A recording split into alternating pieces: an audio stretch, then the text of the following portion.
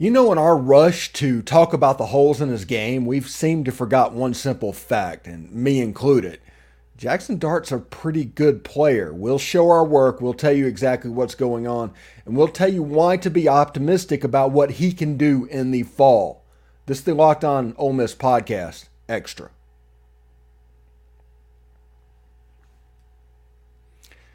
Thanks for making the Locked On Ole Miss Podcast your first listen every day. We're free and available wherever you get your podcast, including YouTube. Subscribe there if you don't mind. We're part of the Locked On Podcast Network, your team every day. All right.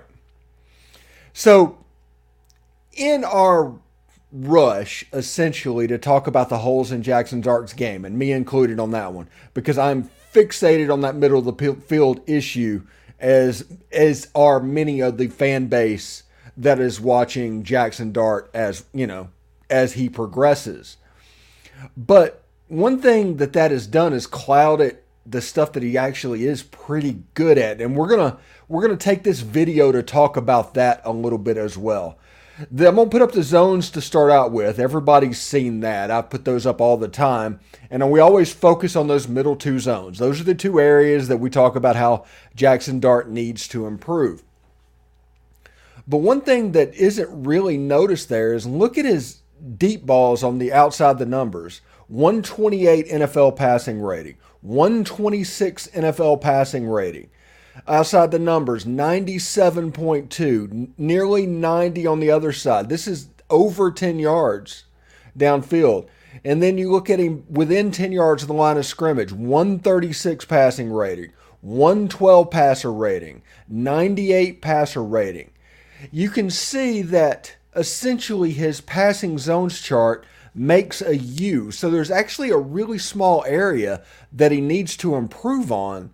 But all the others he does pretty well. And we saw in the spring game, we've seen during the course of the season in 2022, he likes to use that area of the field. He's comfortable doing that. But whenever we harp on these middle of the field issues and everything, it's just because that's the singular area that he needs to get a little bit better at. And getting players like Michael Trigg more up to speed, Caden Priestcourt, a middle of the field monster, Zachary Franklin and Trey Harris are both contested catch monsters as well. That is something that everybody needs to pay attention to with Jaxson Dart.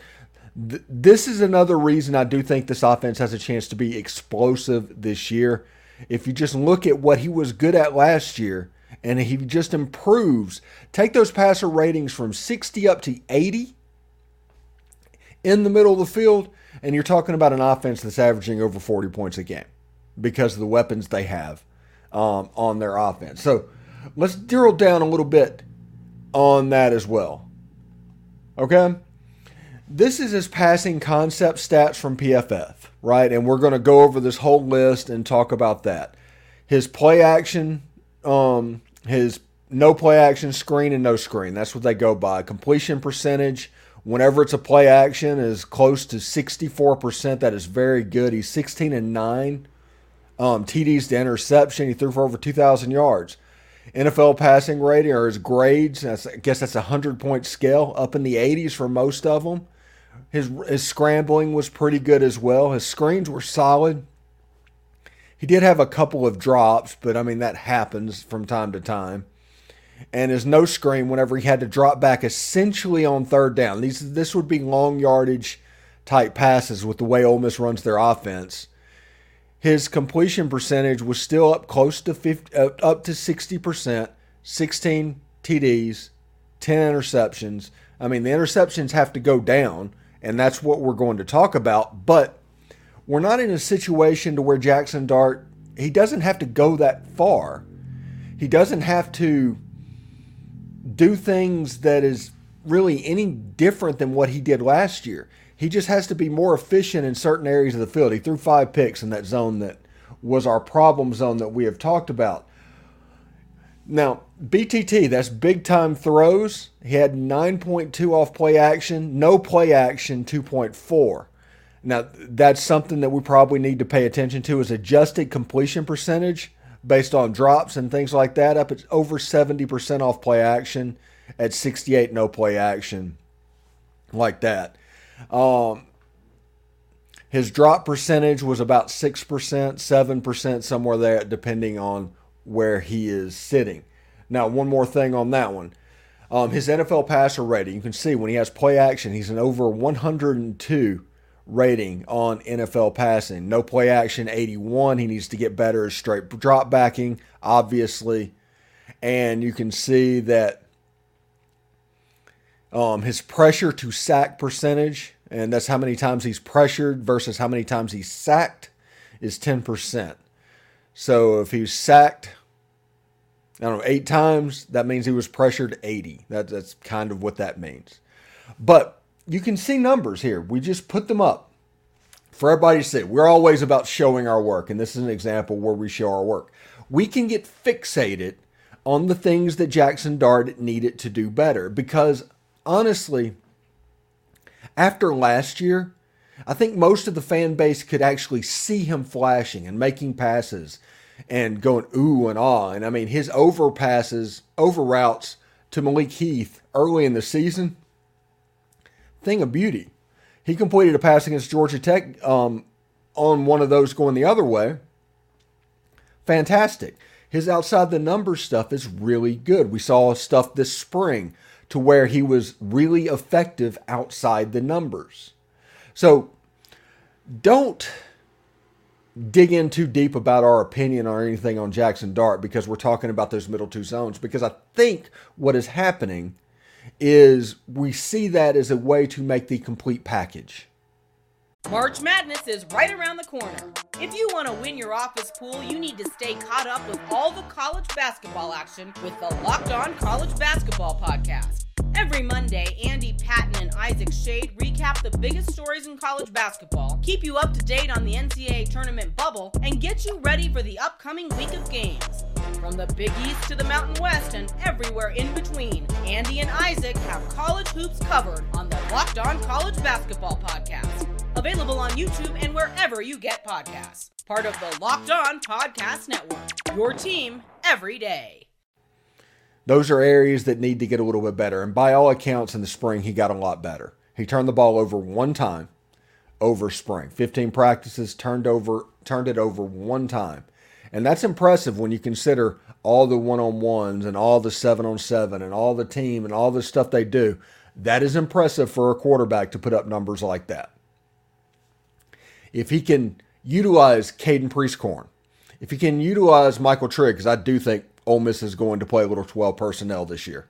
I think that is absolutely going to happen. If he can utilize Jordan Watkins when there's a true slot receiver in that area and get good in that to where linebackers have to worry about it, because that is why we harp on it, because I've talked about this, and you can ask my everydayers this. I absolutely do this.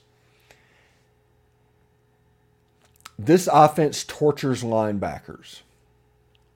They don't know whether to go backwards, forwards, right, or left.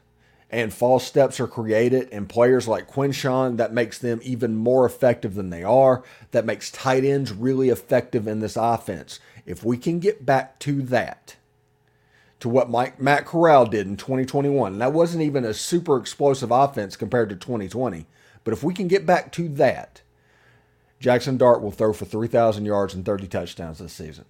Jaxson Dart has just enough gunslinger in his game to where he will try to make plays downfield. Honestly, when you look at his zones, and I'll put that up one more time, you can see his completion percentage over 50 yards is below 50%, as it would be. It's over 20 yards downfield, and these are SEC cornerbacks that he's going up against. But if you take that outside left, I could see a scenario where that turns into 7 of 15. Between the numbers, 15 for 33. Outside right, 9 for 18. Close to 50%. I expect the passer rating numbers to go up, and I want to see the interceptions go down. And if that happens, Jaxson Dart's a first-round pick. I've talked about how toolsy of a player he is since last August. He has everything that you want from the quarterback position. The question is, and the question becomes of what Jaxson Dart can be, and maximizing that ability is how he does in the middle of the field, and that's why we harp on it. That's why all the fan base is talking about it. because it's a situation to where if he can, we could have a special year on our hands, especially offensively. Because if you look at his zones, he's good everywhere else. He's actually above good everywhere else. He's okay in the deep middle, but that over 10 and under 20-yard zone, need to get a little bit better there and quit turning the ball over. Now, we've heard Jake Crane. Jake Crane has come on the podcast and talked about how he thinks Jaxson Dart has linebacker blindness, and I don't know if it's that. People talk about that all the time. And the more I think about it, the more I look, I don't know if it's that. But if it looks like that, when you see these zones that pop up, I'll put them up again. I mean, those zones look like linebackers are a problem. But I don't think it's that. I think it's a comfort thing. I think that when he was in at USC, and they were running the air raid, a lot of the damage was done outside the numbers to... Michael Trigg was out there. His big plays were outside the numbers. They had a couple of good wide receivers. I think one's with the Falcons now, that were outside the numbers type players. There was no inside player. There was no true tight end in that offense. And Jaxson Dart went through a full year practicing with that offense to where most of the work happens outside. You saw earlier last season when they were using Michael Trigg, and it was off basically arrow routes and reverse screens to where you could get him outside. And that, I think, when he led to this new offense, because when he went to USC to Ole Miss, they might have been explosive in their own ways, but it was really night and day for what he was asked to do. So he had to come to Ole Miss in February. Had to get settled in, immediately start spring practice, which we saw the end of that spring game, it struggled, which caused the whole fan base to start talking, okay? Honestly, if last year's spring game would have gotten canceled, none of this would have been here now, okay? That's just the truth, because somebody makes a take, and they defend it forever. And they think if you change your take, you're wishy-washy, and that's a problem. And that's not a problem. That's called changing your mind. But they carried that into the season. So every time Jaxson Dart threw an interception, people got worried. Now, Bill Flowers came on the show and has been on the show many times, and he's the one that brought to my attention the middle of the field thing. He did that early last season.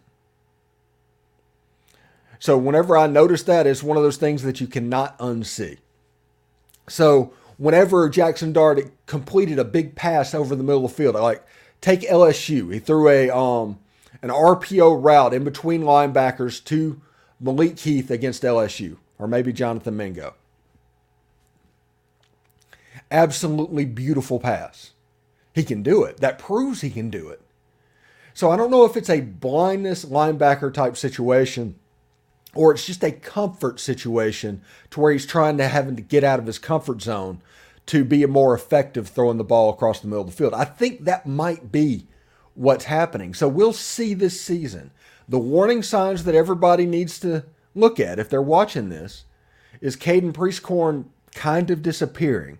He's just playing attached tight end or unattached tight end, and he's not really getting the ball. He'll say 3 catches over the course of 3 games. If that's happening, a similar situation is happening to last year, and maybe we need to change our conversation a little bit. But as of right now, I want to see what's going on with this. Against Mercer, he needs to force the ball across the middle of the field, in my opinion. He needs to be dominant in that area of the field, because this is about building confidence before you go down to Tulane the next week, before you play Georgia Tech in week 3, and before you go to Tuscaloosa in week 4. Build that confidence early in the season, and if it takes off, it could really take off. It could take off like the Locked On Ole Miss podcast, if we're being honest about it. But if it takes off, he has a chance to be really special. Right now I'm calling for 3,000 yards and 30 touchdowns this season. That is my prediction for Jaxson Dart.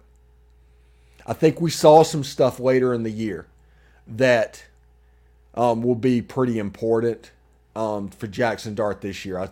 He hit Casey Kelly I don't know if it was against Arkansas or against Alabama or against Texas A&M, in the end zone. No linebackers were a problem that day, and he threw that into traffic, and he threw a strike. So it's there. The talent is there. This is an unbelievably toolsy player. This is a more toolsy player than Matt Corral was. The difference between him and Matt Corral at this point is Matt Corral, from year 1 to year 2 under Lane Kiffin, became a master game manager and a really good quarterback. If Jaxson Dart can take that same step, this could be a very special year for the Ole Miss offense. And that is the reason last week when I talked about who would start, that I do think Jaxson Dart will ultimately win this job. Now, we talked about that for a second. I do think, like I said, Jaxson Dart is going to ultimately win the starting job. That's my opinion. He might not, but my opinion is he probably will. Now, who is the number 2 becomes the question, right? Who's the number 2 quarterback? And I honestly think that is going to be Walker Howard. I think Spencer Sanders is a little bit of a flight risk, but if he hangs around, and there might be some packages for him. Not too many, because Jaxson Dart can run the ball as well, but there will be some. Now, I do think early in the season or in fall camp, if for some reason Jaxson Dart falters, I think Spencer Sanders has the chance to take the job first. I think whoever wins the quarterback job, right, between Jaxson Dart and Spencer Sanders, like I said, I think it'll be Jaxson Dart, will be the number 1 quarterback, but the loser will be the number 3 quarterback if he hangs around. I think the second quarterback will be Walker Howard. I think if we get up on Mercer by 35, 40 points in the second half, Walker Howard's the one you're going to see running into the game. That's just my opinion on that, and that's what I would do as well. Also, I think the second quarterback in that situation might be Austin Simmons. You got 4 games to play him. I think against Mercer, he's going to get on the field. I think against Georgia Tech, he's going to get on the field. And they're going to find a way to use him throughout the year because, honestly, if we want to be real, okay, this is what Ole Miss fans need to hope for. Jaxson Dart blows up, goes pro. The competition between Austin Simmons and Walker Howard starts in about a week for 2024. And they are going to be doing everything to try and make an impression to win that job, both of which are supremely talented quarterbacks. You have Walker Howard that we all saw during the spring game and everybody just salivating over him. And Austin Simmons on 3 compared him to Tua. Now that might just be because of the fact that he's left-handed and wears number 13. You never know with them. But the national office did compare him to Tua. It will be interesting. I think this quarterback situation has a chance to be fun. We are still going to harp on it. We're not going to let this go. And as fall camp happens, we are going to talk about the quarterback position as best we can. Period. We're going to have Bill Flowers on, who's going to judge games based off of the quarterback and how he played and what he did and things that he saw. Somebody that actually played the game at a really high level at Ole Miss. We're going to have Dalen Flowers looking in there, giving his perspective of what's going on with the football team. And we also have a couple of surprises, pregame, postgame shows, stuff like that we think we have a chance to really make something this year. So it should be a lot of fun. Anyway, thank you very much for making the Locked On Ole Miss podcast your first listen every day. For your second listen, check out Locked On SEC. Chris Gordy does a fantastic job covering the conference as a whole. This weekend, I hope everybody has a good 4th of July weekend and enjoys it as well. On Friday's Locked On Ole Miss podcast, we talked about how the way this NIL situation is going and these rogue boosters that are roaming around, I am in favor of the death penalty returning to the NCAA. Got a lot of engagement on that video. Thank you very much for doing that. I'm interested in all perspectives and all opinions because, as you know, this conversation is about perspectives and opinions. That's the reason we do these videos, so people can have opinions about them and we can hear what their opinions are. So that is pretty great. I did want it to do today on a 4th of July weekend to talk about something positive about Jaxson Dart, because Jaxson Dart is a really good quarterback. I think we find ourselves in the rut of immediately looking for holes and flaws and warts and things like that. But the reality is, when you look at him in his overall, his totality, you can see things that he does pretty well. Ole Miss doesn't beat Texas A&M last year without Jaxson Dart. Quinshon Judkins, but without Jaxson Dart as well. And over the course of the year, as it got tougher, it became almost like grad school for him to learn how to do stuff. Things are moving in a little bit faster area, better quality athletes, all of that on the other side of the field. So he had to get a little bit better incrementally. Look at it this year as the first year of him being the finished product. And he's not the finished product. He's, 19 years old? But I think he's going to be exceptional this year. And that's the plan. And if he's not, we'll put the other guy in, and we'll talk about it here. Anyway, thank you very much. Have a happy 4th of July. Hope everybody has a great weekend. There will be no video tomorrow. We're going to take tomorrow off and enjoy our 4th.